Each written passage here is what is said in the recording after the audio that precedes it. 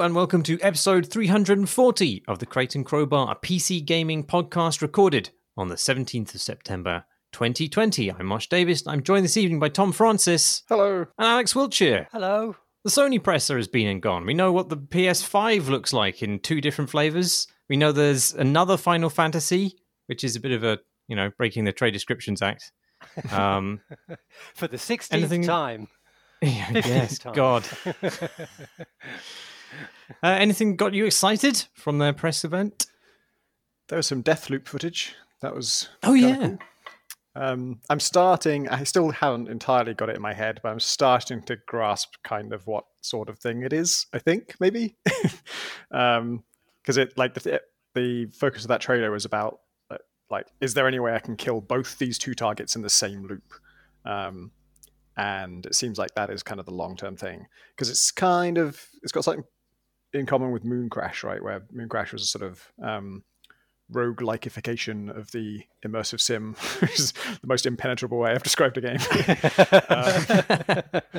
But taking a wide game where there's lots of different options, but it's not that long, and then having you replay it and try and accomplish multiple feats in the same run. That's right, but with some persistent stuff, isn't there?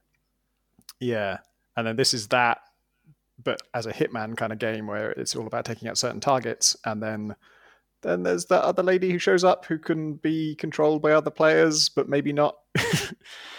Is that still not clear? Oh no, it is. Sorry. Yeah, it's what I mean is that she is sometimes controlled by a player and sometimes not. She can be AI controlled as well. Yeah, it's a bit like the original pitch for The Crossing, isn't it, really? Yeah. Which is hardly surprising. I do like a studio that kind of riffs on ideas, and ideas are never quite left behind. They're all kind of returned to and embellished and built on. I like that. It feels neat. Feels like it's in safe hands, basically.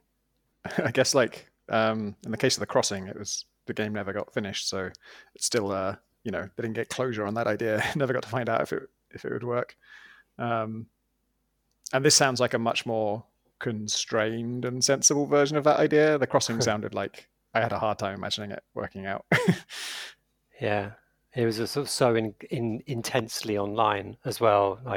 This is sort of insufferably online. Yeah, it's just always online. But this is you could completely happily play it single player entirely. Whether you can play it, without being connected to the internet is another matter. But that's But it's like the design is it's up to you. I like games that let you play on your own. I don't really like playing people with other people. It stresses me out. Yeah, me neither. In general, the stuff they showed of Deathloop had a very Bioshock energy, I thought, in terms of everyone's wearing masks, and also that enemies have similar kind of powers as you do. They're all very plasmid-y powers, sort of pushing things around, and that sort of halfway point of magic and guns. That's a very Tom a nexus of Tomness. You do fire somebody out of a window in this as well, so... Yeah, I did notice that. It didn't escape my attention. I got a little, ticker tape thing through my system that alerts me when anyone's been knocked through a window. I think I'm not as excited as you might suspect from that combination of all my favorite things, just because I don't have a good handle on what it's really like to play. I think these games are hard to show in trailers because trailers are always got to show the action and the guns, and that's not how I want to play. And so I still haven't really seen it played the way a Dishonored. I think they should have gone. It's like they should have gone Ubisoft on it and done a dramatized player, playthrough, like a session, with people saying implausible things. But at least you get a sense of that liveness of the game. The voiceover, which is in character, explains that what you're seeing is this is the 25th time or something that he's gone through this selection of enemies. So I wasn't quite sure whether that, because he just murders his way straight to the guy that he's meant to be killing pretty quickly. I was wondering if on your first go, whether that is a lot more hesitant and each one of the bad guys you fight is actually much bit more of a big deal, or whether they are kind of just throwaway enemies as they would be in any first-person shooter. I mean, that's kind of exemplifies the kind of the issue. Yeah, I've also really struggled to find much interest in it because, it's kind of, I don't even know what it is, and because I like the look of it, definitely, and I like the promise of it, and I like where it's coming from, and I like the philosophy, and these so much about it, and yet I haven't watched the trailer because I just sort of and that's my review of it. Much more excited about COD, were you? Yeah, because you know where you are with COD. You prick.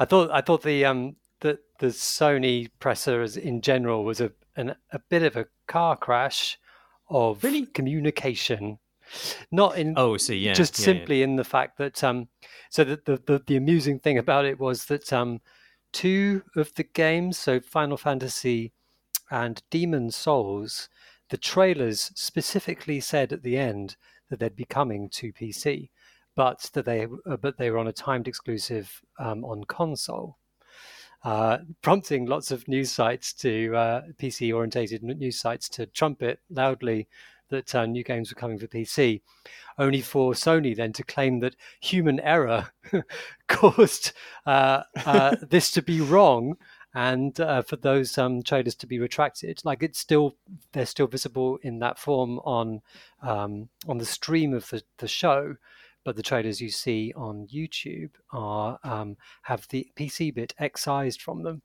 which seems just incredible.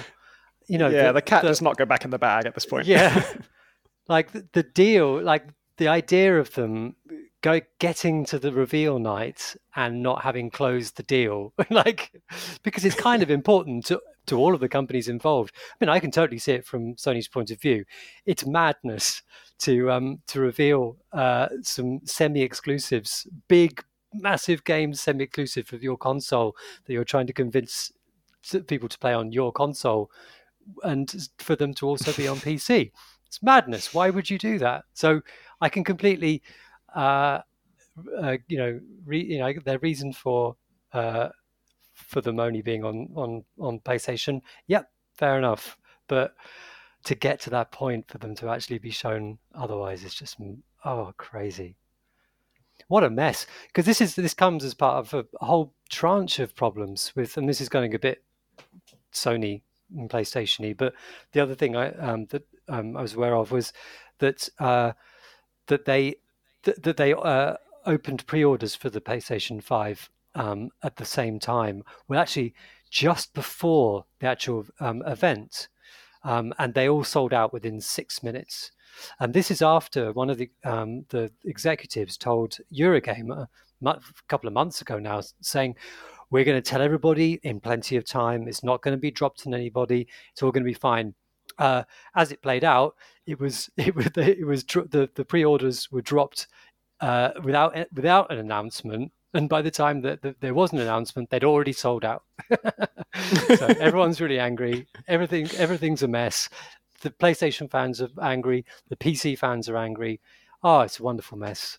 Microsoft is there, rubbing their hands. Lovely. So, I mean, is your conclusion from this that it's just bullshit that they won't be coming to PC? Absolutely, it's totally. Okay. I will bet a very small donation to something of course they're coming to fucking PC, and that's what Square Enix. Which games were it? Demon Souls and Final Fantasy. And they'd an important deal wasn't done on time. I do love it. I love it when this stuff happens. It's the whole point of console launches. Yeah, there's no point in console launches if you can't get a delicious, terrible mistake, which probably sees people getting fired out of view. Refreshingly vindictive take from Alex there. Did the games, other than your delight at other people's suffering, did the games in any other way please you? I was I was I was a little distressed at how. I mean, I've been struggling to find the next generation exciting on any level, because I feel that I don't know, whatever. It's just not nothing particularly looks amazing. And but then there was the Harry Potter game, Avalanche's Harry Potter game, which apart from some of the character work and the sort of spatial expressions, the world itself actually looked next gen-y, like a little bit special. It actually seemed to conjure some of the film feeling about it, which I was sort of surprised by, and I was annoyed that it was a Harry Potter game that had managed to conjure this. But in general, not really. We've got a remake of a game, a good game, an amazing game, a historic game, but it's a remake. Final Fantasy, yeah, whatever. Call of Duty. So I didn't see the whole thing. Was there any Horizon stuff? Ooh, good question. I don't know. I didn't see it all. No. I don't think there was. I think they already did it. So is that maybe not a launch title?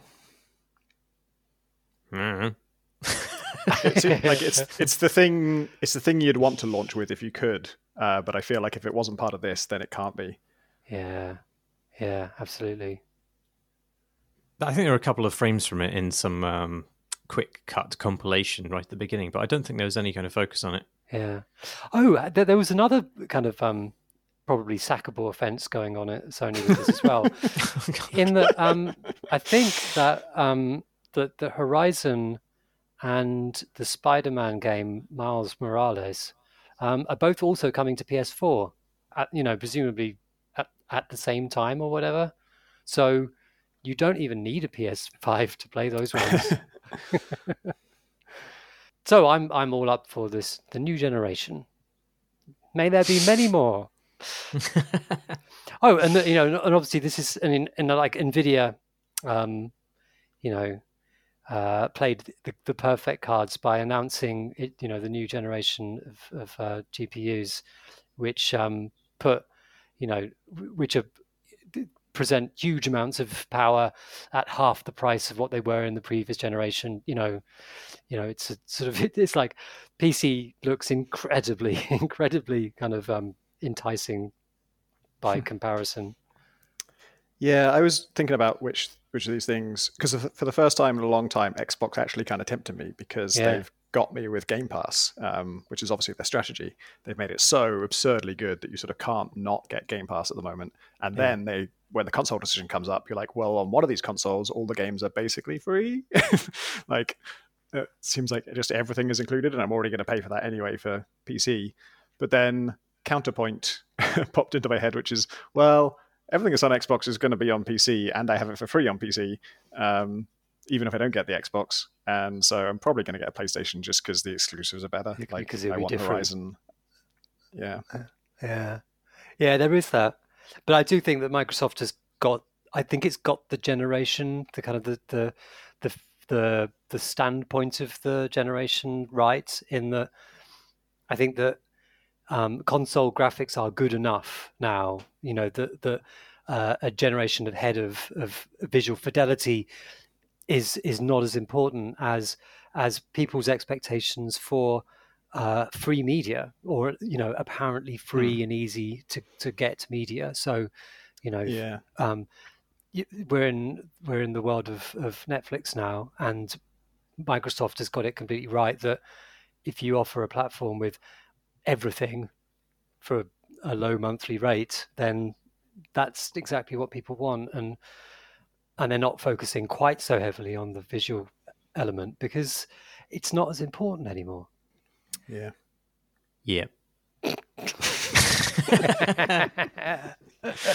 What have people been playing? Marty? You want me to go? Well, I've been playing the same thing that Tom has. That's why you should go first. All three of the same games that Tom has, which are... I've forgotten Paradise Killer. Paradise Killer, a monsters expedition through human exhibitions, and through puzzling exhibitions now. Sorry to is it? Yeah. Talk over you. Yeah, then the name changed at some point. It's now Monsters Expedition through Puzzling Exhibitions. Which My I apologies. guess, I imagine, I don't know how that happened. I have no insight into this, but I imagine somebody somewhere said maybe it should like give a sense that it's a puzzle game, which is fair enough. Yeah. All three of these things I like. I don't know which one to start. Which one should we start on, Tom? Let's do monsters.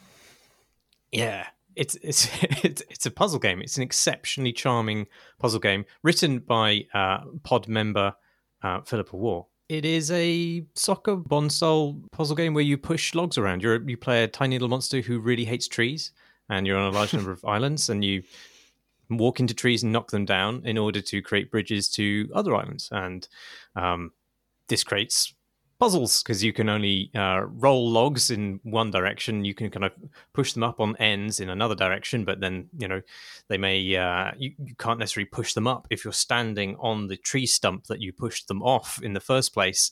And so you need to sort of shuffle them around, bounce them off things in order to get them in the ideal positions. But I've just been. This is like. I'm pretty sure this is the best version of that game that has existed over so many different kinds of iterations. Yeah, I agree. As I'm playing it more, I think that Alan, because I played a lot of puzzle games designed by Alan, including a lot of puzzle script games, which is just this very simplistic, not simplistic, but very lo-fi engine for puzzle games, where he'll just have an idea, he'll make one, and he releases it to his Patreon backers, I guess maybe publicly as well in most cases.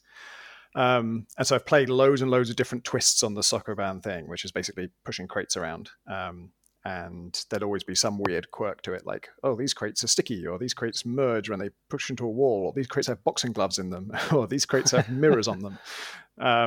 And this one, because I've played it, it's a surprisingly big game. I have not finished it, and I must have played it for at least 6 hours, I think. And I'm still discovering new quirks and consequences of just logs rolling around. Like, it's just logs rolling around, but there are so many different ways that those things can interact with each other, themselves. I've just done a whole chain of islands that were all based on a sort of an interaction between logs that has never come up before, and is now every single puzzle involves it. And yet it's just logs. Like every like 80% of the islands in this game are just like a little island with 2 fucking trees on it and maybe 1 rock. And yet I've done hundreds of those, and there's still, you encounter a new one and it looks much like the others. And then when you try and solve it, you realize, oh, this requires me to do something I've never done before. Alan is, I don't understand his mind, how he's able to tease such incredible expanses from seemingly simple ideas. Yeah, it must be able to see this whole thing so clearly, because the puzzles, like, a puzzle takes like 3 steps to solve in this game. I could probably design a puzzle like that, like not a good one, but I could do it. But ones that, I just did one that after about 6 steps into the puzzle, after I've knocked over certain trees and rolled them into certain logical places and done certain things, I discover that, to get this where I want it to do, I need to do a whole circuit of the island in the other direction so I get to the other side of it, push it 1 square there, and then do a whole circuit back to push it another square in a different direction, and then do a whole other circuit. And all the time, like, the state of the island is changing and stuff. I just don't know how you see ahead to that solution being necessary, and then designing the whole thing so that that is the only solution, because most of these things exist to, or I should say, I don't think there are any unintended solutions to these islands. So some of them do have multiple solutions, but there's a lot of them, here is the solution you're supposed to find. And in order to make sure the player finds that and understands that rule, you have to ensure they can't blunder into a simpler solution that just, you can just shortcut it by doing this. So at every single step of that, 13-step process, you have to make sure that there's no way they could come at it from a different angle, nudge it 1 square in the other direction. There must have been so many little exceptions and loopholes. The island also has to not be obvious about the solution, because as soon as you start kind of stopping players from doing unintended things, you funnel them, or it becomes obvious that it's funneling you to what it does want you to do. But you feel like you're discovering, almost all of these. I've always felt like I was discovering things. It's very good at making you feel like you're smart. Like when you're stumped, it feels like a very generous game. Like it's constantly teaching you things and bringing you to the conclusions in a way which increase your understanding.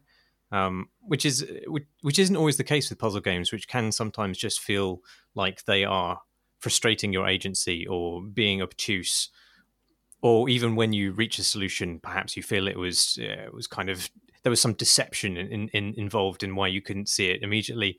Whereas this, it always feels like it's sort of championing you and bringing you along with it, you know? There's a real art to that, and I don't know quite how it's conjured. I think it's the atmosphere a little bit, because I was thinking, because it definitely shares a few parts of its kind of lineage with Stephen's Sausage Roll, which is also a game about manipulating kind of awkwardly shaped things, so they're, you know, from one place to another in a Sokoban, you know, level.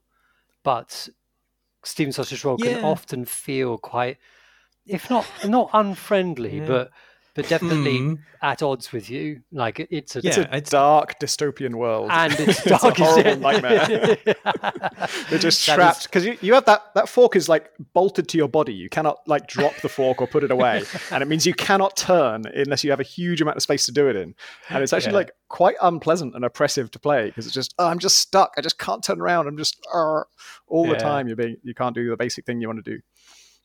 Yeah, exactly. But you're never, when you can't do something and you suddenly go, why can't I do that? And then you think, oh, well, of course not, because I'm standing on the stump, and that obviously I can't push it from there.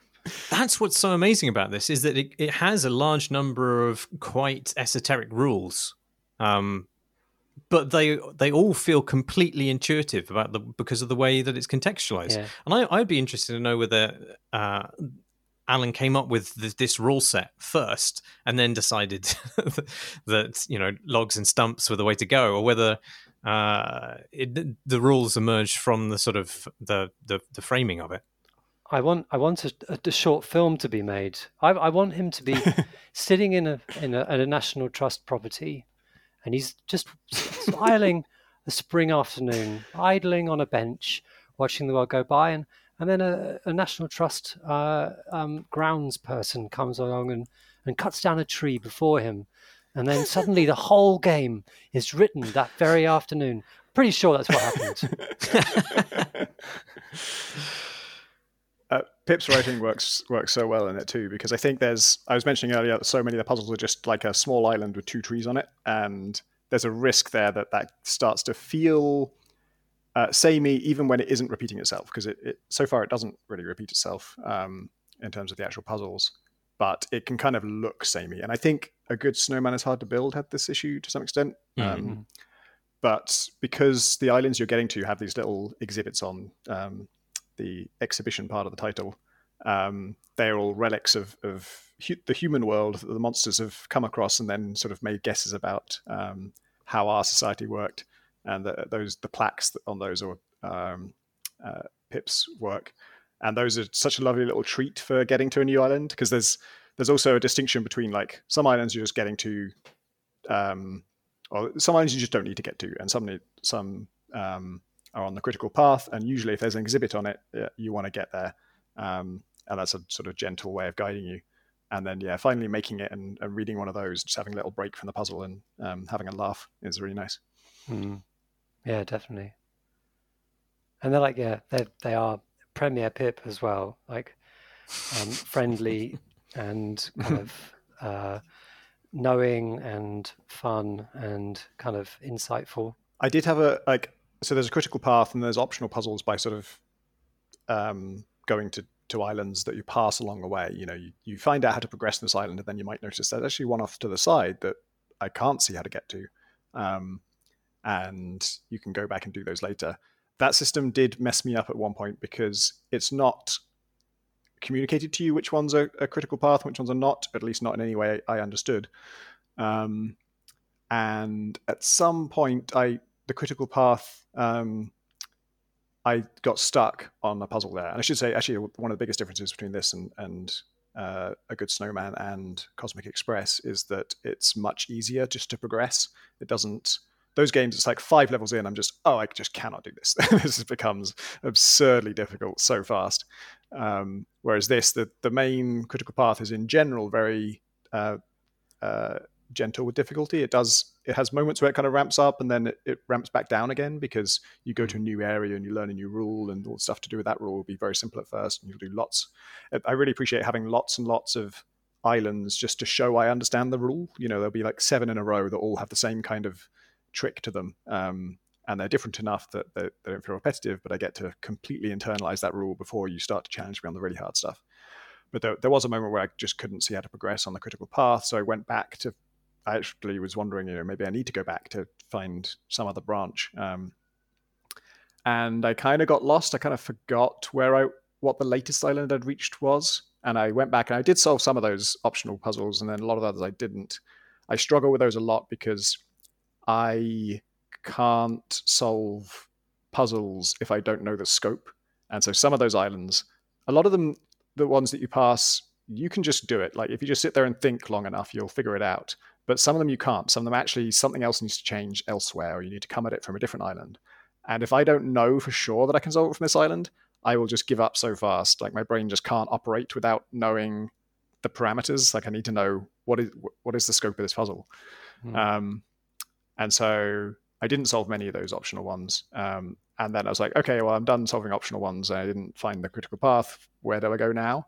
And I was stuck like that for quite a while because I just couldn't figure out where. I couldn't remember which thing I was stuck on when I was sort of on that critical path. And to be honest, I never really figured out where I was, because there's an icon on the map, and we've talked about, like we've discussed amongst ourselves what this means, and we haven't entirely figured it out. But there's a little foot icon that labels one of the islands when you see the map. And I think my interpretation now is that is telling you that this is where you need to go from to progress, or it's the kind of the next step or the latest bit on the critical path. But what was confusing is it was an island I visited a long, long time ago. And I was well aware that there would be another route off that island. That's very clearly communicated when you reach it. So I knew I'd be coming back there at some point, but I went back to it, and honestly, nothing had changed. Like I'm still in the same situation I was when I first encountered this island, and there's no way I can see to get the other solution. And ultimately, I don't really know. I suppose I must have accidentally found where I was on the critical path, but I didn't know I was doing it. I thought I was going back and doing optional islands, and when I did one of those, I suddenly, out of the blue, ended up back at that island that I was supposed to be on, but from a new perspective, and was able to solve it from there. But it was unsolvable in the state that it was in, and so that marker on the map was kind of telling me to go there, but going there isn't how you progress. What I needed was the marker on whatever island it was that ultimately got me there. Yeah, I still haven't been able to fathom that. Sometimes I've had it where there's been 2 little footprints on the map at the same time, and sometimes the footprints jiggle at you. I don't know what that means. Yeah, I've had it where like the fast travel points will jiggle when I'm looking at the fast travel points. I'm like, well, I can go there if you like, but I don't know. And I get there, and like any of these points, I've solved most of this, but some of them, there are some optional things I haven't solved yet. I think I do just want to be told, like, where do I solve this from? Like, if there could just be some, arrow or something, just when I'm looking at an island I want to get to, can you just tell me, can I get there from here or not? Because I don't want to sit here for like 15 minutes figuring out how to solve this one island and then realize, oh, you just can't from here. You have to go to a different island and do it there. Or, the thing this was actually part of how I got stuck, was because I know it's possible to pollute puzzles. This is a term that I think I learned from Alan, actually. Puzzle pollution is where you can bring an element of one puzzle into another puzzle, and then the whole logic of that other puzzle is fundamentally different. All the things that were impossible before might be possible now. With this, if you get one log from one island to another, that's a game changer, obviously. And in 99% of the time, I don't see any way to do that, but I know it's possible. Like, it can be done. And if it can be done, really a log could arrive anywhere. There's no island you couldn't potentially get a log to. If there happens to be some other island and way north of it, and it's possible to kind of launch something off there. And that's kind of cursed knowledge, like always knowing, maybe you just can't do it, and you've got to go to some other island on the other side of the world and solve it from there.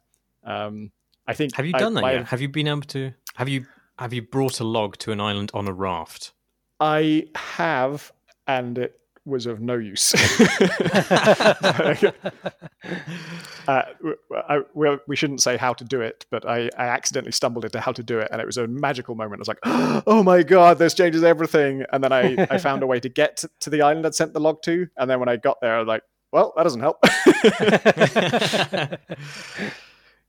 Yeah, I think the log/raft interactions are one of the kind of most delightful discoveries in the game. Yeah, that's the bit I'm on now, really, is there's a whole section that's all raft-based, and it's really lovely just to sort of, you're thinking in a whole new way. And it's quite like brisk pace, it's not stumping me on any really puzzling things, but just playing around with it in a really nice way. I do like that after you've sort of broken the final puzzle, the kind of hardest puzzle of a sequence, then you get to another sort of separate location, and as you say, the first few puzzles in that are really trivial, but sometimes they're so trivial it's like there's actually no puzzle there. You literally just walk across an island and kick a log over, and then you're on to the next one, and that feels so cathartic. It's just like, fuck you, tree. I'm the boss of this island. Yeah, I love it. I really love it. I think it might be one of my games of the year, actually. Awesome. Ooh. Talking of islands, we've also been playing Paradise Killer, which is a murder mystery set in the 24th of 25 transdimensional islands, created by immortal cultists intent on resurrecting dead nightmare gods. Wow, classic. I'm glad you gave the description, because I would not have got all of that. Yeah, it's a murder mystery. 24 islands, including the one that you're on, have the backstory. This is the backstory. Have failed in their purpose of resurrecting dead nightmare gods due to demonic incursions, and this one was poised to be shut down, and the council of cultists that run it moved to the 25th island, the perfect island, supposedly. But all the council members are horribly murdered, and so you play as Lady Love Dies, who is a disgraced cultist and sometime conduit for demonic corruption, who has been imprisoned in the sky for 3 million days. But you're also a really good investigator, and the living embodiment of justice calls for your release to get to the bottom of the murders before any of the suspects leave and imperil the new perfect 25th island. Which is quite a lot, really, for a concept for a game.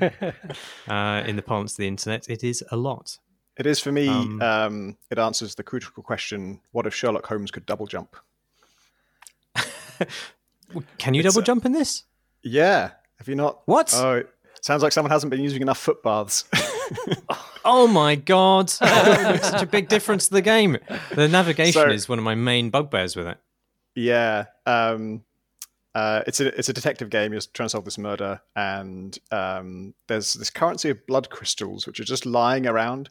It's really funny because they're just lying in bins and stuff and just on the ground. It's typical video game logic, like the money is just in the most obvious places. And I finished it the other day, the whole game, and right towards the end I stumbled across, there's this demon who just kind of pops up all over the place and just tells you, I don't know, it just has weird little exchanges that usually aren't significant. But one right near the Justice building, which I guess I came out of at the start, although I don't really remember now. You return there once you're ready to finish the game. And he was there, and I talked to him, and he gives you a little tutorial about that money and why it's lying everywhere. I was like, oh, okay, well, that explains why it's all in bins and stuff. But anyway, you can spend that. Yeah. You can spend that to buy secrets and to learn more about people's possible motives and stuff. So it's like an investigative currency, or you can spend it to unlock double jump or air dash and stuff like that. Oh my god, this is such a weird. This is something that all of those from the footbaths. Yeah, both of them. New abilities come from footbaths. Yeah. Fuck's sake! This is one of my irritations of the game, is that it is just. It's so kind of intentionally, it's kind of self-regardingly off the wall that you don't actually know what like you're talking about those puzzles. You don't really know what the parameters of this world are, and so why would and some of the things you collect are just trivial. So I don't know why you'd. Oh, and when you can be buying secrets which really impact your investigation, why you would spend money on a footbath is just something that I never thought to investigate. Quite a lot of money because, too. Yeah, that's annoying. Okay, well, I mean, at least that makes the rest of the games a lot easier for me. The other thing with the currency that I don't think is a good idea is that it costs you money to unlock fast travel points, and so as you're exploring and to use them.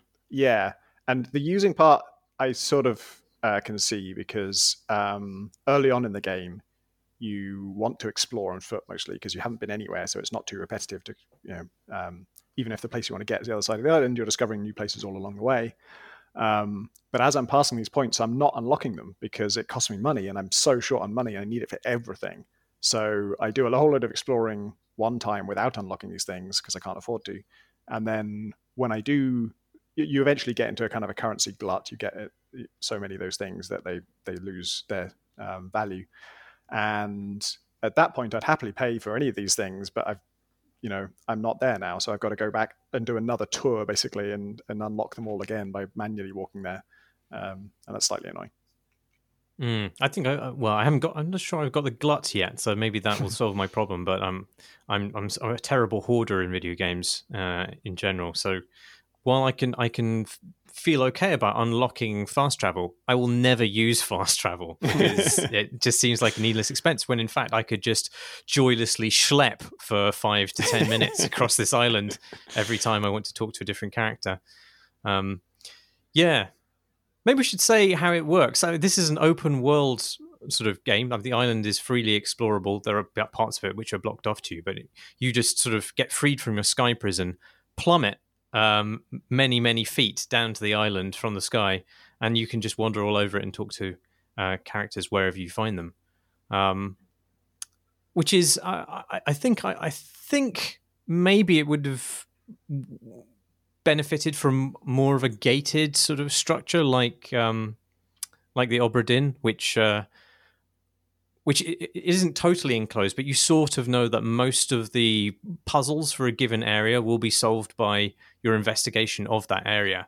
And this, it's so disparate. And because the scenario you find yourself in is quite otherworldly, it doesn't really provide you with enough information about where to go and what to do to sort of be in any way kind of logical about your pursuit of the investigation initially anyway.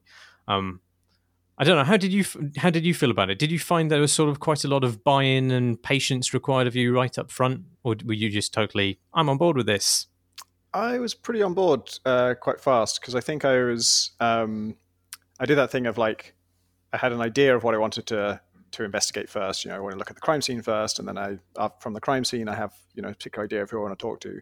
But then because it is open world and you're manually traversing it, along the way I just stumble into loads of other stuff. And if I walk past a suspect, then of course I'm going to talk to them, and they'll give me some more info that leads me to someone else. And I quite like that kind of free-forming, bouncing around thing. I felt it gave me enough direction off the bat, because when you investigate the crime scene, there's some very obvious, kind of, that sounds suspicious bits to it. Well, actually, I should say the crime scene, the gating it does have is bizarre, because the crime scene is sealed in that there's these special doors on it that can only be opened by certain methods, and they're all shut. And so you're told, all the council have been brutally murdered, and it's been a terrible crime to end all crimes, they call it. And then as you ask more questions, it becomes clear that the room is still sealed. So actually no one has seen the bodies of this council at all. It's just like, they're in there, and a murderer killed the guards outside. And, we heard some terrible sounds. There's some blood elsewhere that, matches their blood. So we assume there's a horrible crime scene inside there somewhere, that it's a horrific thing that's the crime to end all crimes. But nobody's seen it yet. And so part of your job is to unlock those doors, and that kind of gets you, deeper into the mystery. But yeah, it's hilarious that they're just like presumptive mass murder. Yeah, I found it quite difficult to get into, but maybe partly because I think it's partly just the order of the characters that I ended up speaking to first, because there are different characters in the island have different levels of regard for you, given your previous crimes. And I spoke in turn to all of the most hostile characters, basically. And so it gave me this kind of impression that the game was going to be just me being hectored continuously. But then you do encounter other characters who actually like you, and and I think the writing in the game is pretty good. Like, I mean, line by line, it's quite peppy, but I think the way it sort of orchestrates just a big network of secrets and lies, basically, that you can cross-reference and go back to and then litigate is it's really kind of elegantly put together, I think. I haven't finished it though, so I'm slightly worried that because of the kind of supernatural parameters of the game, that it's going to end up. I mean, what is the point of asking about motivations in a world in which a demon can just possess somebody? I mean, I'm slightly worried that I'm going to get to the end of the game and it's just going to be like, well, you know, a demon made me do it, and you're like, oh, okay. Well, the same applies to the how side of things as well, like methods, like, you know, who had the means to get into this? Well, this is a world where, you know, people, there are ghosts and there are demons and people have magic powers. You know, one of the suspects made the island you're on. So it's hard to know where the boundaries are. That didn't end up hurting it for me on that side of things. So there was one bit where I sort of like, I'd really like done the legwork to figure out how it was possible within the rules I did know to get within this place. And then there was a thing totally out of left field that depended on non-real logic that was like, oh, come on, if you can just do that. But yeah, the thing you're saying about the writing, especially just the characters are the fun of it for me. Like, everyone is so strongly characterized and has their own, in some cheesy ways, you know, they're very broad strokes stuff, but then also just fun combinations like Dr. Doom Jazz. I'm already on board from the name. And then he has a pink mohawk. He's wearing a lab coat open at the chest with a bare chest, and he has robot arms which are always behind his head at all times. And he's Scottish, and written on his arm, there's a sticker on his robot arms that just says child labor. And I think there's one more word underneath it that's too small to read. It. Yeah, I really hope zoomed in on that as some well. kind of, you know, child labor resistance or something. I hope it's not just a pro-child labor sticker. The cultists don't seem to have very good labor rights, really. Yeah, well, on this island. That's an interesting angle to it. Is that you sort of the more you learn about what it is your people are doing here and who else is on the island, you feel a bit uneasy about your whole society and everything. I can't say that it ever really addresses that in a satisfactory way. It doesn't really do anything with that. It just sort of raises that and then leaves it. But yeah, the characters are really fun, and yeah, of course, like solving a murder is just the most compelling premise for a game, I think, and for TV shows and for books. It's just that is the best story. All other stories are worse than solving a murder. Yeah. And so it's kind of like, as long as you bring that home, as long as it's themed around that and doesn't otherwise fuck up, then I'm very on board, and I enjoyed most of it a lot. It does have two big problems with it. One is you can ask everybody about everybody else's alibi and their motive. And, you know, there's 8 to 10 characters. And so the number of actual options to do that is absurd, and there's no downside to doing it. And in 90% of those cases, you can reasonably intuit this person is not going to know anything about this. But you can't really not ask it, because you don't know that for sure. There could be some critical piece of information. There's no penalty for asking it, and so you ask it. And so A, that's just exhausting. There's just hundreds and hundreds and hundreds of these. And B, the characters themselves, you know, like, rag on you for it. They're like, why are you asking me this? I just told you, like, I have no memory. Or how would I know that? I was on the other side of the island. Like, well, yeah, that's my impression, but I have to check, because who knows? Like, sometimes 10% of the time, those things do lead to concrete leads, and you realize, oh, I had no reason to suspect this person would know something about this, but it turns out they do. And this is a critical piece of information. So now I've got to ask every single person every single thing, and then just be chewed out over and over again. Aren't you listening to me? I wasn't there, or I don't remember. Okay, I've just got to ask. Yeah, it does feel like ultimately the solution is actually just crisscross the island a billion times and ask every character everything you can. But I mean, it does. I mean, despite that being basically what it boils down to, you do feel like you're unpicking a mystery. And I've had lots of kind of really satisfying aha moments which has sort of upturned my understanding of an event or caused a new suspect to sort of rocket to the top of my shit list. Like with the questioning stuff, the thing I wish they did is just, I just want to be incentivized to ask the smart questions first.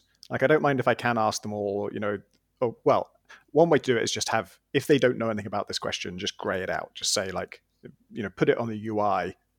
Yuri doesn't know anything about these topics, and then just saves me the labor of asking. But actually, the ultimate system, I think, would just be that each time you ask a question, it kind of like wears out the suspect a little bit. Like, you only get sort of 5 questions today. And so you'd be pushed to really think about, what is this person likely to know? Because I love doing that. I love that I do have intuitions about this stuff. I know enough, have enough theories. There's loads of information you haven't told me directly, but I put the pieces together, and I'm pretty sure this person is going to know something about this. And I like doing that, but the game doesn't give me any way to express it. I'm going to ask that question because I'm going to ask all the questions. And if you just push me to ask those first and gave me some little incentive, some little reward for that, the game does have a concept of like a suspect being, you can hang out with them to increase your relationship. And after you've done that, you can't do it. It says come back later. And I think it's just if you talk to literally anybody else and then come back, it's refreshed again. And I would keep that idea, but for questions. Like, you've asked 5 questions, you're going to have to go away and come back to ask more questions.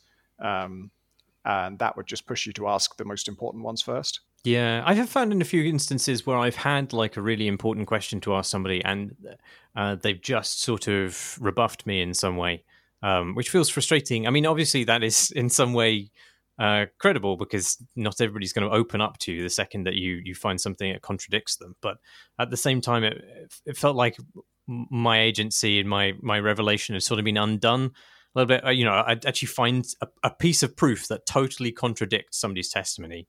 I go up to them and they would just be like, nope. And I have absolutely no way of following up that, because my character doesn't really have authority. I think ultimately you can end the game at any time by making a bunch of accusations, having some people executed, and then dusting your hands of the whole case. But whilst that case is in progress, nobody is really obligated to tell you anything. And so that kind of feels quite annoying in very a few seldom circumstances.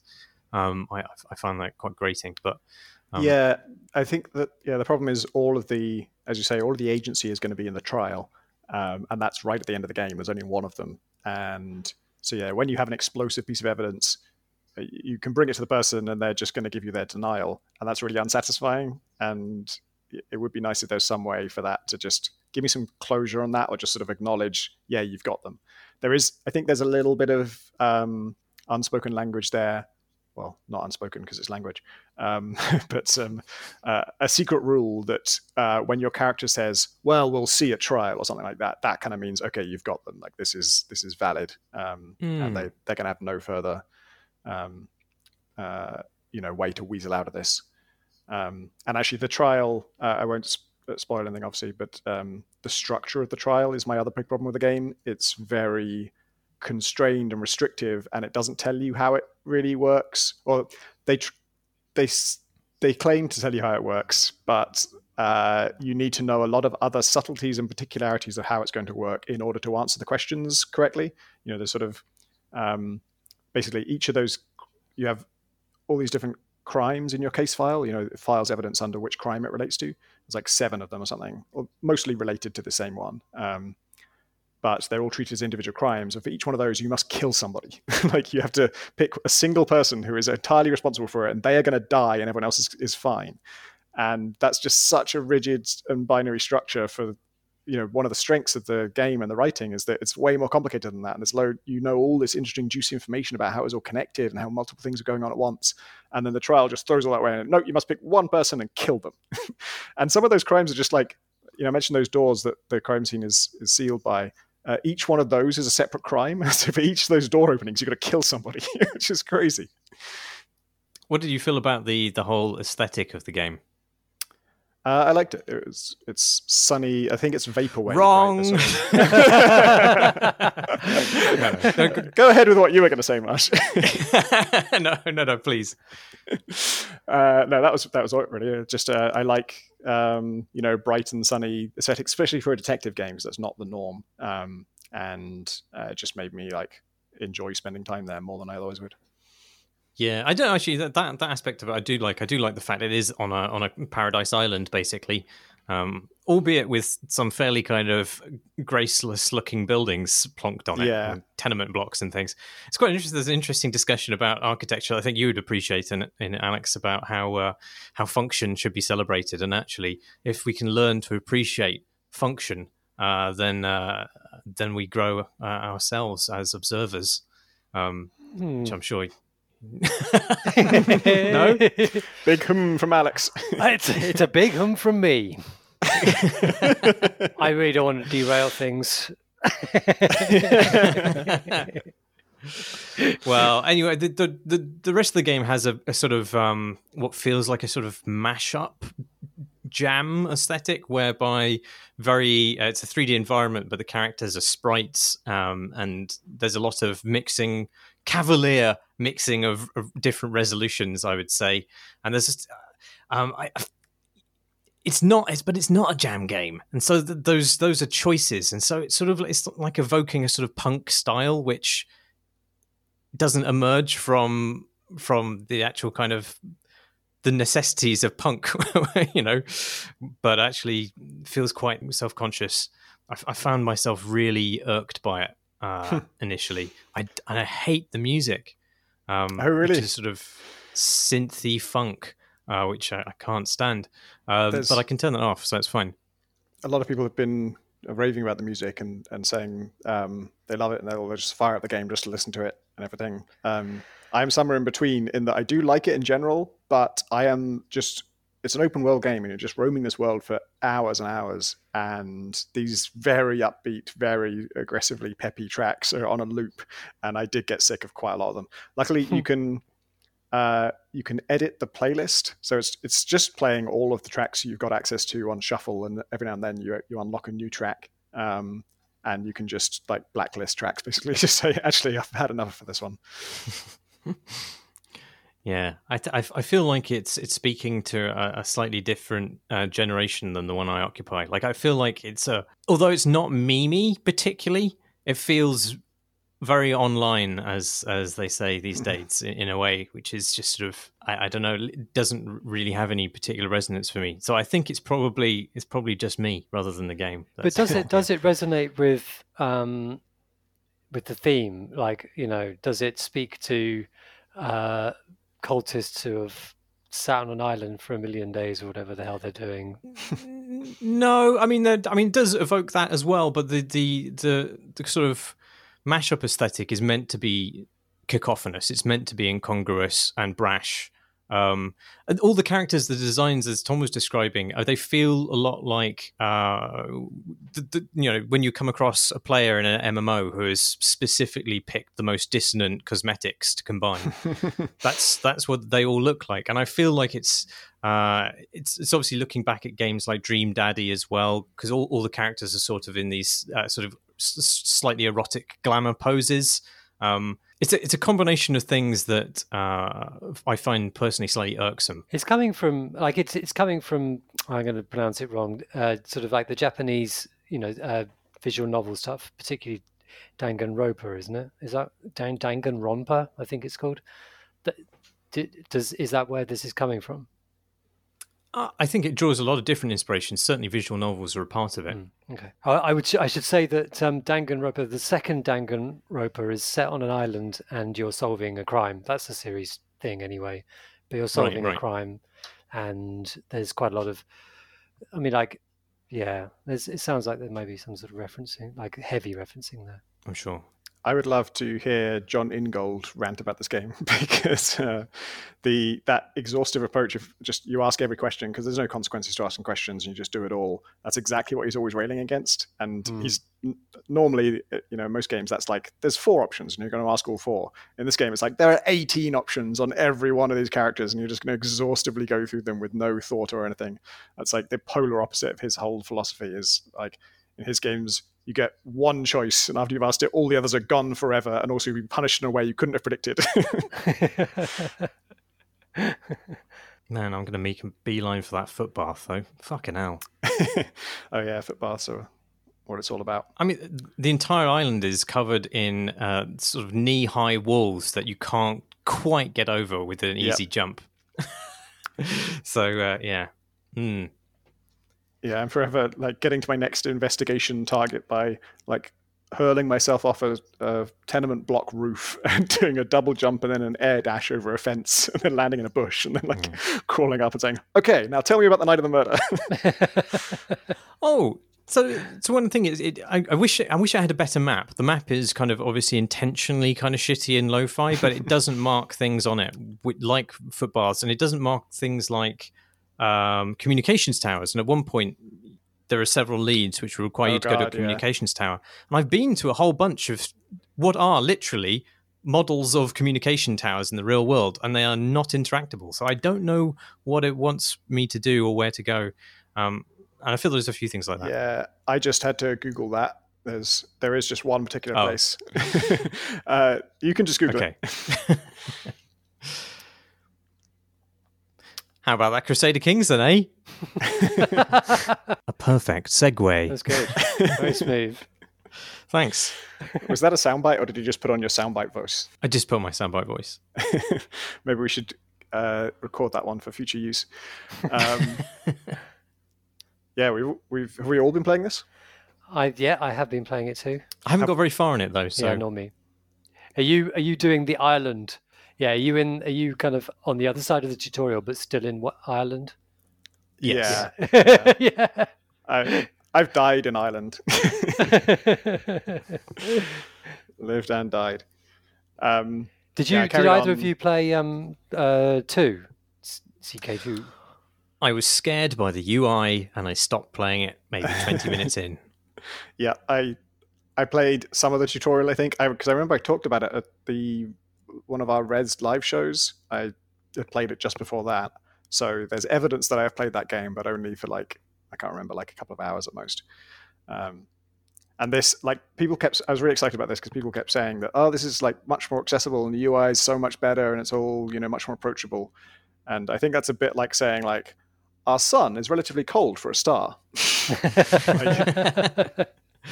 I'm sure compared to Crusader Kings 2, all those things are true. Compared to any other game, this is still massively opaque, obtuse, impenetrable, just reams and reams of reading to understand the basics of how to use it at all. So what you're doing is describing the game. You're describing, that's what Crusader Kings is. Yeah, I guess so. It is all about jurisdiction law and just I think I didn't realize how all the stories you hear coming out of it are so brutal and red in tooth and claw, and then you get into it and you just physically cannot attack somebody unless you have a legal reason to do so. It's all about just, is there any way we can sort of bend or reinterpret the law so that I'm allowed to invade this country? And that's the real challenge. Is winning the war then is pretty easy. It's just you've got to come up with the paperwork to support it. Yeah. I mean, I played a fair bit of 2, and 3 is much better at giving you the reasons why things are they are. The information you need to understand a situation and plan for it is so much more readily available. But I I can completely understand and know that there is no reason for a newcomer to understand what they're meant to be doing and why information is important and how anything works. I think the tutorial is actually pretty good at an overview of what your abilities are, what you're there for, what you can do within the world. But I know, Marsh, you were frustrated about the speed of the way that the settings for the time, how fast time passes in the game. And I would say, because I think there are 4 settings and you felt that none of them were quite right. They're either far too fast or far too slow. But the game, after 15, 20 hours, you realize that you spend the game just browsing lists of names, cooking up plans, and just and looking around you. And so time you can put it on slow and fast, and you put it on slow so you can browse without having to think about stuff, and you put it on fast when you're browsing while you want stuff to happen. You're just browsing. It's a browsing game. It's like going on Amazon, the game. Finding a wife. But finding a wife. But what the tutorial doesn't really get across is that you're also finding wives for everyone around you. You're making matches all the time, and you're thinking, and you're sort of plotting. It's a plotting game. You should be just sort of rubbing your hands for hours on end. I was not ready for I'll try and find someone I'll try and arrange a marriage, and I'll pick the person I want to marry off, and then I pick the person I want to marry them to, and they're like, yeah, absolutely, fantastic, plus 100 agreement to this. I say yes to it, and then their nephew marries my cousin. Wait a minute, that isn't what I said. But it's just oh yeah, someone vaguely related to me will marry someone vaguely related to you. That's job done. Oh, weird. Yeah, there's loads of stuff I don't quite get. After I had the tutorial, I sort of continue to try and conquer Ireland. They start you in Ireland, I think, because it's a sort of vaguely attainable goal to actually rule all of Ireland. You start out with just one county, and then you slowly take over territories. And I discovered at some point that somebody in my court had a claim to part of Wales, and I wasn't really especially looking to invade Wales until I'd finished ruling all of Ireland, at least. But I noticed their military was vastly inferior to ours. And those are words I did not get to see very often with our fairly puny forces. And I thought, well, if there's someone we can easily beat, maybe we should do it. And we have a legal reason to do it. So I invaded Wales, and I conquered this tiny little county I didn't really want. I just kind of doing it to have a victory. And then it became a bit of a pain in my ass in that, the rightful ruler kept trying to take it back for some reason. I don't know what his problem was. And in the meantime, I was trying to invade the last two counties of Ireland that I need to get all of it. And while this is all going on, there's actually a dialogue box that pops up, that the title of which is Crusader Kings. And it is from the Pope. And he is saying, I think the first one, he doesn't even ask you anything. He just announces that there's going to be a crusade. It's coming up. We're going after Jerusalem. Just have that in your mind. And then a few months later, you get another one pops up that says, okay, this crusade is going to happen soon. And your options are oh, I will surely pledge money to this cause and give them 50 gold, which I'm definitely not going to do. Or you can just sort of promise troops, but in no specific way. And that gets you some piety, I think. And then the other option is, I'll have to think about whether I'm going to join. And I'm thinking, oh God, I'm really not going to join this. The list of belligerents is, the Holy Roman Empire on their side is this huge list of 25 nations, and then on the Jerusalem side, another list of 28 nations, and it's just going to be this epic world war that I really don't want to be a part of. And then the third dialogue box for the crusade is you just have to choose whether you're going to give money or pledge troops, and there's no decline option. Weirdly, I think you can decline it just by closing the window, but that's not given as an option. So you can just leave the Pope on red, basically. And then so I there is one more option on that screen though. I was reading this and thinking, oh God, my choices really are to promise to commit troops and not do it, or promise to commit troops and actually do it, because I couldn't really see any other way out of it. But there's one other option on that screen, which is redirect. And I'm like, what do you mean by redirect? And I clicked on that. It costs 100 piety, and you just choose a new target for the crusade. What? And so I'm like, okay, this crusade sounds like a fantastic idea. Absolutely, Pope. I'm right there with you. Couldn't agree more. Of course, we have to do something about this heathens. No question. Couldn't be more on board. I just have one little suggestion, more of just blue sky thinking, no bad ideas. Could it be about Wales? And for 100 piety, yes, it can. Oh my God. Whole crusade now. All those 25 nations, forget about Jerusalem and the huge alliance of nations defending that. We're just going to go after Wales, actually, because I spent 100 piety. And I've got this army, my entire nation's forces are 800 people or something. Oh, I think I might have been up to 1,000 by that point. And like a few months after I joined this crusade, which is now against Wales, just these swarms of 4,000 men are just crawling all over England, descending on Wales and ripping it apart from every side. Oh, God. I really would have And at hoped the end that of the that- Pope would have sent in, like, we're just going to check on the claims here. Look, Wales, it was totally legit because Wales had converted to Lollardy. They were no longer Catholics. They were now Lollards. Oh, I had to read up on what that was, but that's not Catholic, and therefore they are heathens worthy of being torn apart. And I couldn't even really participate in this war because actually Wales was way stronger than me, and so my armies was no good against their armies. But I just sort of like dipped my toe in just to sort of show support. Like, yeah, sure, I'll pretend I'm tackling a single Welsh army while you destroy the whole nation. Because there's this pot of prestige when you agree to the crusade. It tells you there's this how much total prestige is going to be distributed between all the people who took part in it according to their contribution. And I was thinking, well, I better try and get some of that, I guess. So I'll just, show some support.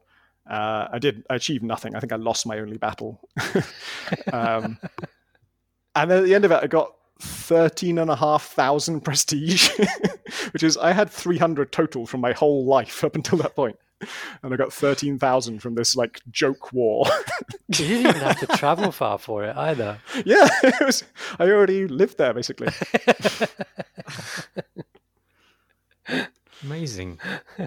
I can't stop getting beaten up by my own son. And you've convinced the Pope to wage holy war. Yeah, he told me about this. Was he challenging you to like single combat? He was challenging everybody to single combat. That was the problem. He was beating up all of my courtiers, and the courtiers were coming to me and saying, look, you've really got to do something. You've got to do something. Like a black eye. So I took him in hand, and he fucking pulped me. And now he goes around beating up whoever he wants. Oh, amazing. Yeah, that was a disappointing dialogue box. Presumably one day you're going to be this guy, right? Oh, I guess so. I'm thinking I might kill him off before then, though, if I can. There was a good story Austin told on the Waypoint podcast that he had. I won't tell the whole thing because it was much more about like what he was going for in that game. But he was trying to unite his empire, working really hard so that when he died, his son would inherit a unified thing rather than it being all divided. And when he finally did die, the first notification he got when he started playing as his son was, your plot to kill your father is no longer necessary, so he's died of natural causes. So your heir can actually be scheming against you and you just inherit that scheme.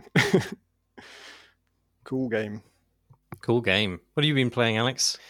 I was going to talk about a couple of sort of weirdo games that I've been playing recently. One of which I was really pleased to see on Steam because it's a game that I had on my Mac for a long time. It's like almost a cult game, and nobody's remade it and nobody's kind of riffed on it. It's this sort of bit of a creative dead end of a game, but I've just found it fascinating, and I just don't know quite how it exists. It's called Defense of the Oasis,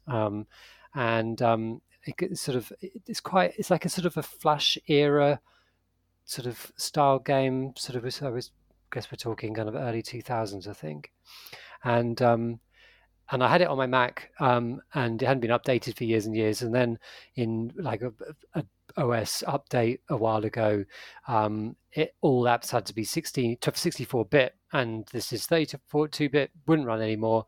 So I had to sadly delete it because I'd never be able to run it again. And then a few weeks ago, out of nowhere, it popped up on Steam as a new version, which looks identical to the way it always did. And I got to play it again, and I was really, really pleased. And like, it really is a weirdo game. The best description for it, and this is on the Steam page, but like, it's the most apt one. It's a cross between Minesweeper and Civilization. In that you play, it's set in ancient Egypt, and you're presented with a board of fog of war kind of land, which is a bit like the kind of Minesweeper kind of board, and you start off on an area of the board, and you can click tiles that are adjacent to you to reveal them. Your object is to survive an attack by barbarians, which is going to come in, I should know this already, but I think it's about 60 turns time. And these barbarians are going to come from a tile, most often on the edge of the board, and they're going to make a beeline for cities that you'll uncover as you uncover the land, and then they come for you. Once they've destroyed the cities, they come for you, and if you've got not enough energy left, it's game over on a run. So it's a game about taking punts on uncovering the right tiles in order to discover enough stuff in the land that you're going to survive the attack. And you survive the attack by fundamentally, as I said, you're finding cities. And then once you've found a city, 2 cities, you can join them together by a road. And once you join them by road, the populations of those cities will start expanding. And if you join all your cities by road, you can get a large population. And when you've exhausted all the turns that you've got, you get a 10-second countdown, and you can reorganize your population, your kind of national population, by city. Because if you've discovered where the barbarians are going to come from, you will know the city order in which they're going to attack. So you know the one they attack first, so you'll generally put as many population as you can into that one, and then you can kind of cascade down if you've got enough population left. There are lots of other things you can do as well. There are mines. If you find a mine, which are in sort of these kind of mountain blocks or tiles, you can put population into them, and they will research technology. And as the turns go by, they will research slowly the technology, and they will give you bonuses in battle. There is an oasis somewhere in the land. It's always on the edge of the playboard, but somewhere around there. And in there's a obelisk. If you find that, you'll get bonuses. If you uncover the entire oasis, you get an energy bonus. If you discover plantations, like these sort of desert camps, they will grant you workers, and you need workers to spend on building roads. So there's loads and loads of stuff going on. There's like loads of reasons to choose uncovering one thing over attempting to uncover another thing. And the game is really good at giving you clues as to where would be a good place to where would be a good bet to uncover next to use one of your precious turns, because around cities there's a sort of like an 8. All the adjacent tiles to a city will be grassed, so all the way to those tiles. And when two cities' grass tiles intersect, it'll be thicker grass. So you can make choice, like I know there's another city around here, or I know there's a city around here. You can click around and you can find it and not waste too many turns.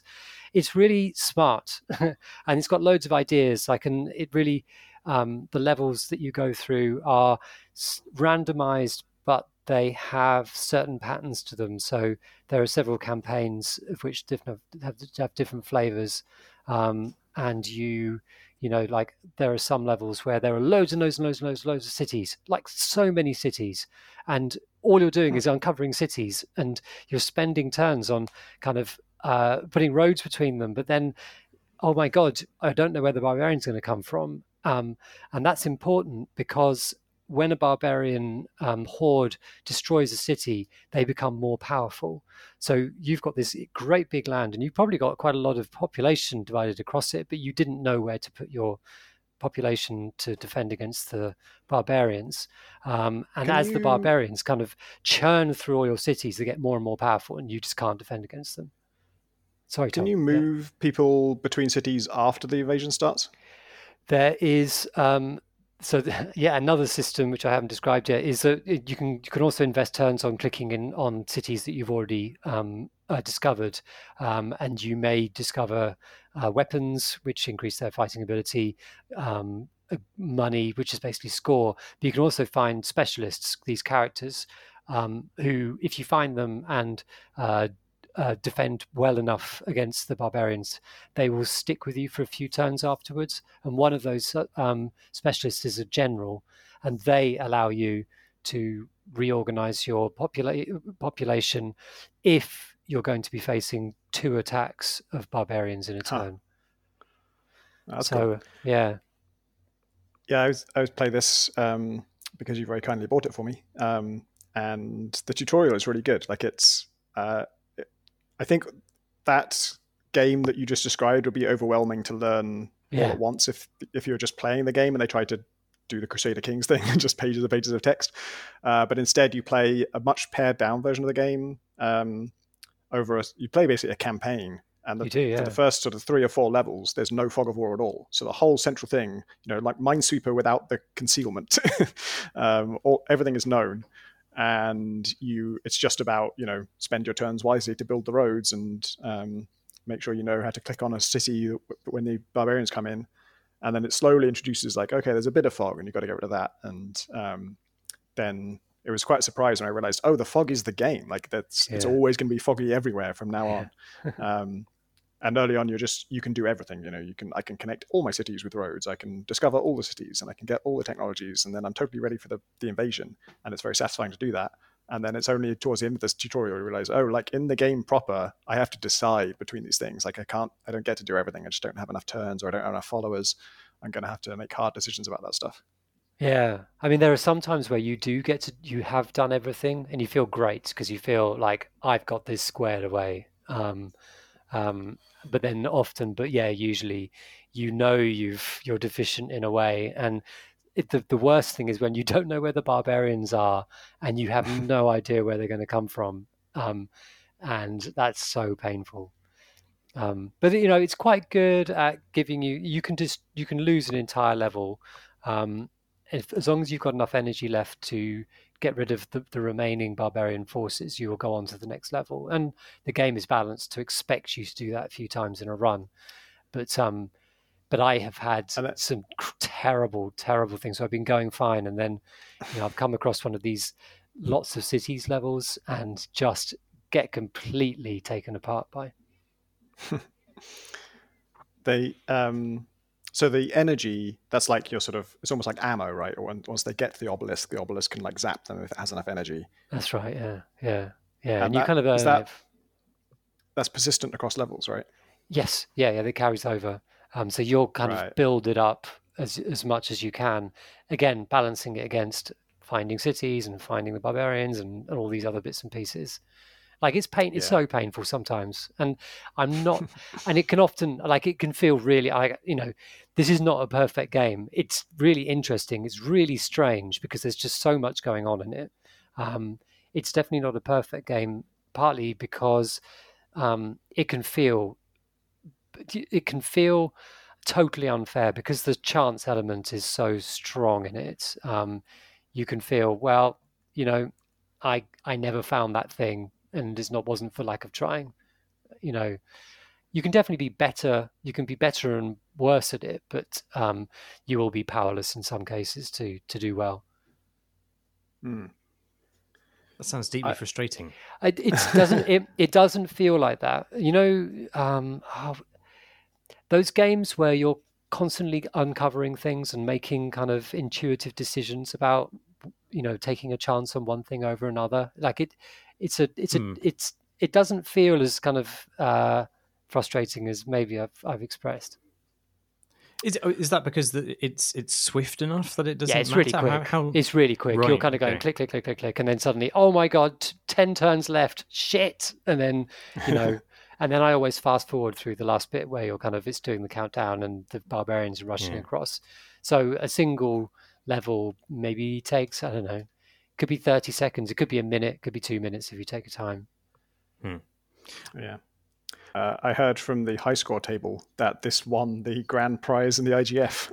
Yeah, it did. Yeah, look at the high scores; they spell that out in the placeholder scores. Yeah, It was kind of like as a game design, like I don't know, it came from that was sort of is it the Sormus? How do you say it? Seamus, Sormus, Shormus, Oh, Seamus, I've McNally, been pronouncing it, but I don't know if Seamus that's correct. McNally. Yeah, yeah. It's a weirdo game. I do recommend it. It was only like I did buy it for you, but that was because it was very very cheap, Tom. It's only £3 or something. So like if take a punt on it, take a punt, I say. With the Minesweeper comparison, are you able to infer what's under each square, concealed square, in the same way you can? There are rules about how things happen. So unless, and it's usually obvious because that's the setup of a set of levels, the barbarian starting point will be somewhere on the edge. The barbarian starting point will never be adjacent to a city. So it'll never be in a green square. The cities are always surrounded by green. There will be a certain number of tent ones, and they'll be in an open part of desert, which will be a chunk of the world. Like there are loads of things that you'll come to understand, which makes you'll just draw lines across it, trying to pick out stuff. And once you've got a sort of like a sketch or a framework for where things are in the board, you can make pretty strong predictions. But often, you'll come and go like, well, the barons could come from that square which I've uncovered, or that square I've uncovered, and it's a 50-50 chance, if you haven't found them. I like that. I like the sound of that aspect of that game. Yeah, no, it's definitely yeah. Mostly it doesn't feel unfair, but sometimes it does. I was just going to say, the other game I've been playing is also strange, and it's called Hadean Lands, and it's a Hadean, Hadean.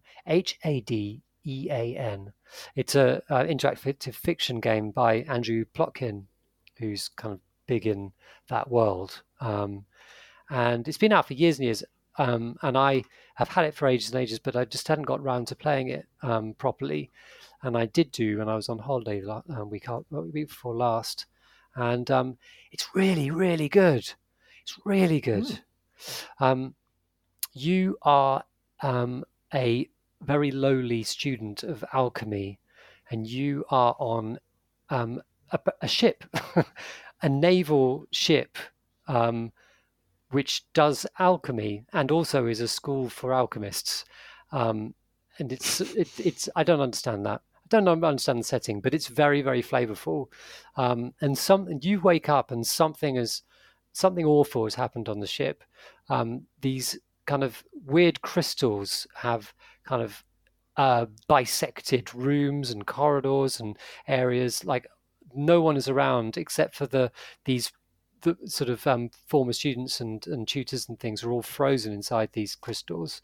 And sometimes when you open doors, you look through a rift into what are called the Hadean lands, which are these kind of alien landscapes, which you really can't go into. And you don't know an awful lot about alchemy, but through the course of this game, you're going to have to fucking learn alchemy to get yourself out of it. All through the text parser. But what it fundamentally is being an alchemist, following recipes of alchemy, which are dressed in fantastically flavorful, crazy kind of words. Like, so you've got to perform the resonant oculus creation. You've got to perform the anodyne evocation, or perform the categorical imperative. It doesn't really matter what they are; they're just parts of these recipes, and you will find throughout as you would explore the ship, you'll find these pieces of paper which give you recipes, which will allow you to do stuff like. There'll be a cabinet that's covered in fungus, but then you find a ritual which will create a fungicide, and you've got to find the ingredients and then follow very complicated. So the fungicide synthesis, you've got to find a chemic retort. You've got to put mustard seed in it and a sample of fungus. You've got to find a saline bath. You've got to seal it. You've got to turn on the burner. You've got to invoke the binding of antipathy, thus attuning the mustard's toxic qualities to your sample, and then decant. You've got to perform all this stuff. And you've got to, it's in the language is very precise. Like you can follow that, but you have to have enough knowledge personally to know, oh, I know what the binding of antipathy is. That's in my list. And, this is that, oh, that's that. And, oh, I found a chemic retort. And then you perform this thing by typing in the command one after the other.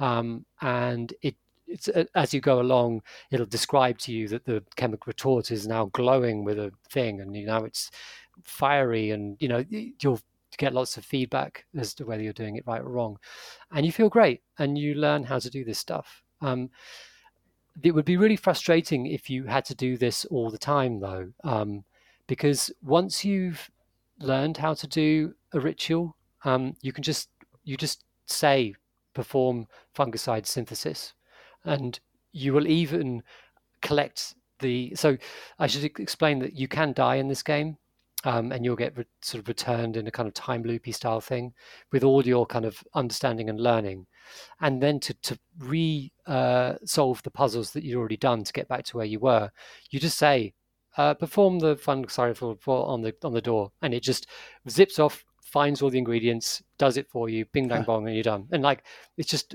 once you've known something, the game just allows you to do it. So that's kind of really good. The other cool thing is that while it's a completely text parser game, it's supported by a journal, which is this automatically filling extra window, just fills up with all the information that you need in these, under useful tabs.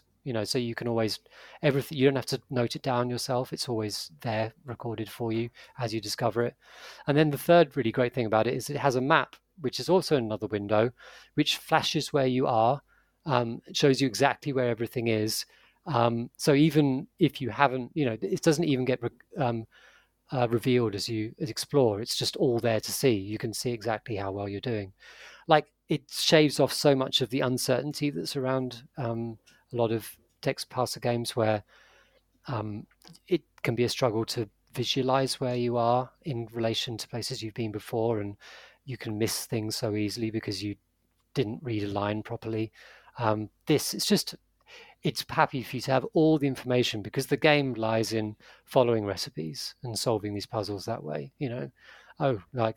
I've come up against a thing, the door I can't open. What is the particular ritual that I should perform to deal with this one? It's really fucking cool. And it's really well written as well.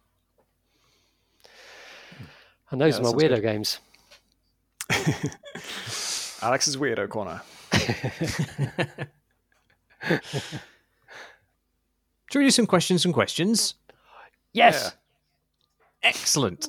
We have but a single question this evening from Gerrick, who writes, Dear Crate and Crowbar, although he spells crate Krait, which must mean something. Oh, isn't that the elite ship? It's a type of snake, isn't it? But it's also a name of one of the elite ships in Elite. Oh, yeah, there's definitely a Razor mouse called that. I don't think we're any closer to solving exactly why that's... Anyway, he says, I recently played Pine, an open-world game mostly about dynamic AI factions, which happened to feature a gathering and crafting system. I was initially annoyed at having to scour the world for crafting materials and remember where each resource spawned, but by the end of the game I found myself with a powerful sense of familiarity and comfort with that world as a geographic space, more than most games I've played recently. This reminded me of an article on vanilla World of Warcraft's design, which will be linked in the show notes, which suggested, among other ideas, that the seemingly time-wasting design of old WoW actually built a strong relationship with the world itself, more so than the game's more recent goal-oriented design has. My experience with both Pine and WoW inclines me to agree, but I'd like to know what you think. To what extent might slow travel, incentives to repeatedly revisit locations, and the like help build a stronger sense of place, and are there games that mitigate the perceived repetitiveness of these systems while still deriving that strong sense of world feel? Cheers, Gerrick. I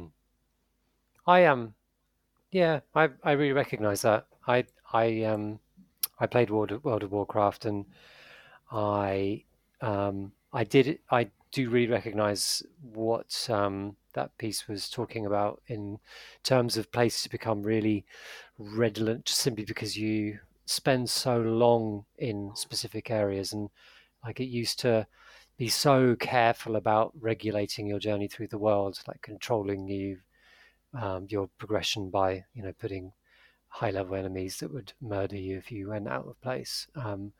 And making you return to places. And yeah, like it by a lot of standards it was repetitive, and by a lot of standards it was wasteful of time maybe.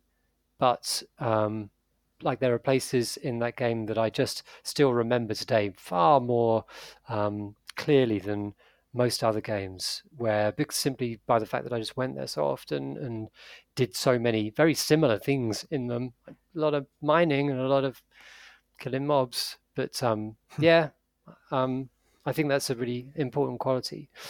Funnily enough, I just wrote an article for Edge magazine about the importance of boredom in games, which kind of is the similar sort of thing. The way that games are really good at understanding and regulating boredom, and it's easy to kind of overlook the importance of slowing things down quite often because the pacing of things to slowing things down, making you appreciate things because you're not rushing through all the time is kind of it becomes very important to most games, I think.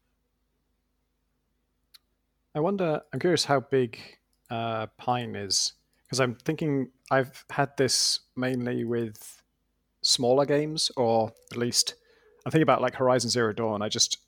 There's no spot in that game where you could show me a screenshot of it, and I'd be like, oh yeah, if you look to your left, you would see this, or I know that this is just to the south of this city.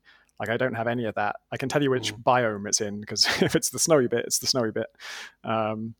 And I didn't get to know that space in that way because it was huge and I was just crisscrossing it all the time. I wasn't spending a lot of time in one area.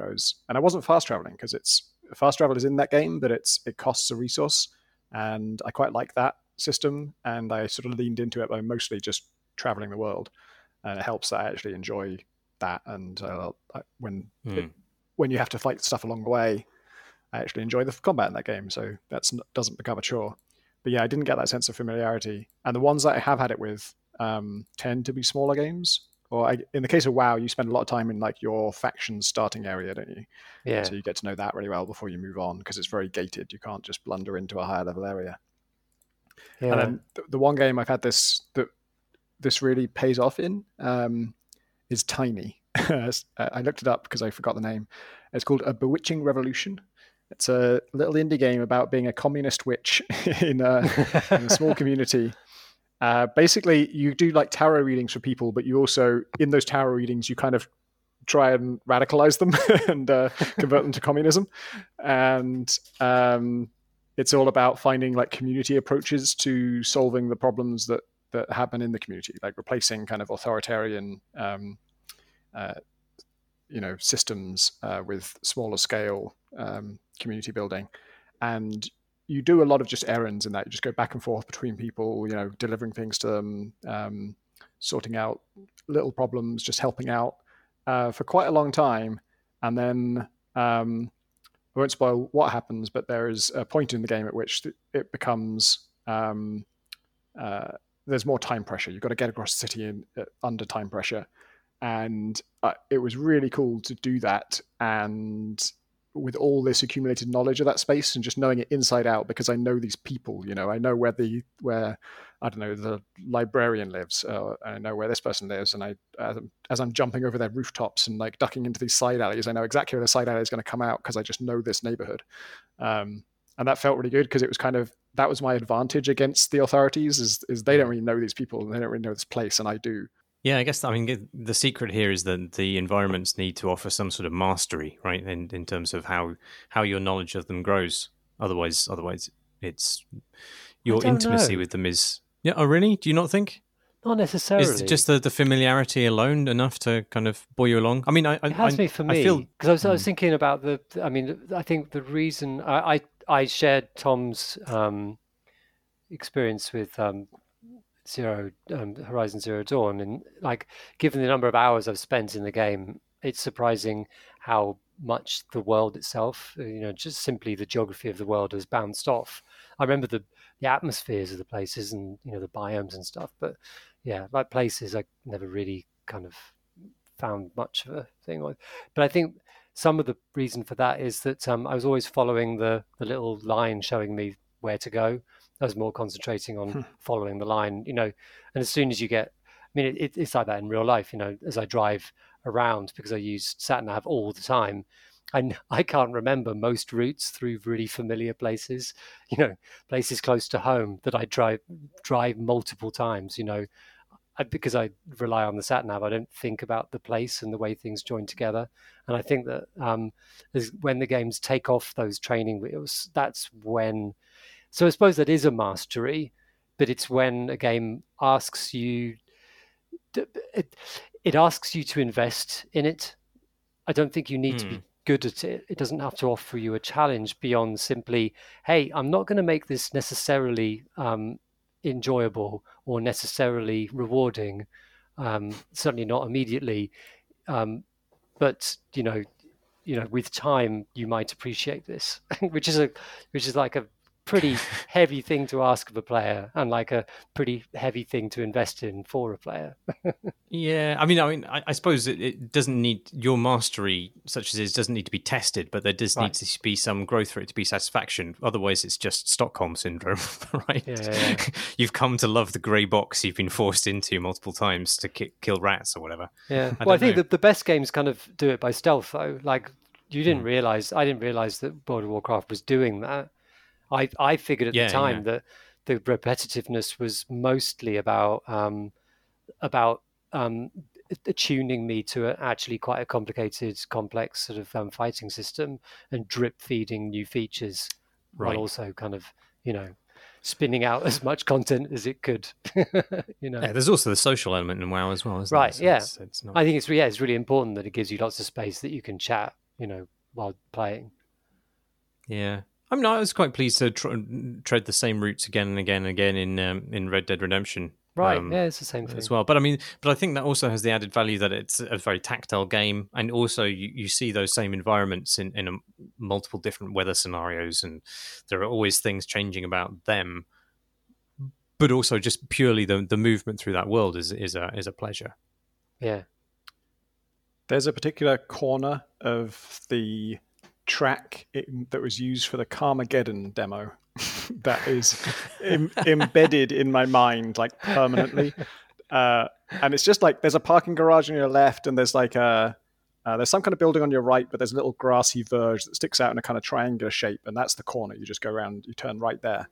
But I played that Carmageddon demo so many times, and then I played the full game as well, that I remember it to this day, and it's extremely clear in my head. Like the whole sort of space is just modeled in my brain, and I've had dreams that are set there. Like sometimes when my brain is trying to make up a dream and it can't think of where to set it, it'll just put it in that corner of a Carmageddon track.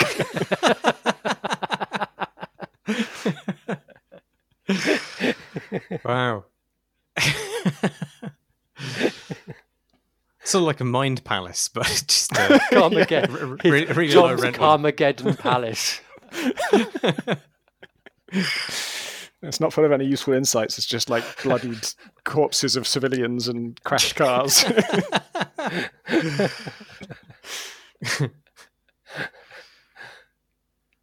But the most important thing to know about Pine is the quality of its horses' anuses, which are incredibly slack, just very slack anused horses.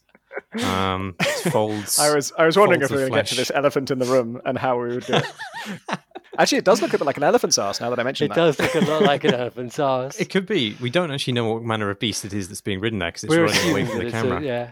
Just to looking explain, at If the you want to same follow screenshot. along at home, go to pine-game.com and you too can enjoy these visual delights. Such as the very detailed feet. Yeah, one might the say cutout overly character. detailed feet. And then I don't know if you guys seen the sort of angry turkey screenshot. There's one with an angry turkey, and you've got to zoom in a lot to see it properly. But I swear the turkey's face is like almost a human face. It has eyebrows. Wow. It's got a beak, and that's obviously the turkey-ish thing about it. But there's definitely eyebrows there. Enhance. I'm just talking to my computer. Enhance. Oh yeah, that's a freaky beak face. It looks very stern. And hang on a minute. It's got very human eyes. That's the thing, isn't it? Yeah. Everything else looks. What is going on with its arms? And it's got a It should be cauldron on its wings. back. What the Christ is that? Mysteries within mysteries. It's got tiny stubby Within arms turkeys. instead of going all the way to the end of the wings. I mean, it does appear to be a fantasy creature, just to be clear. This is not they're not trying to do a regular turkey.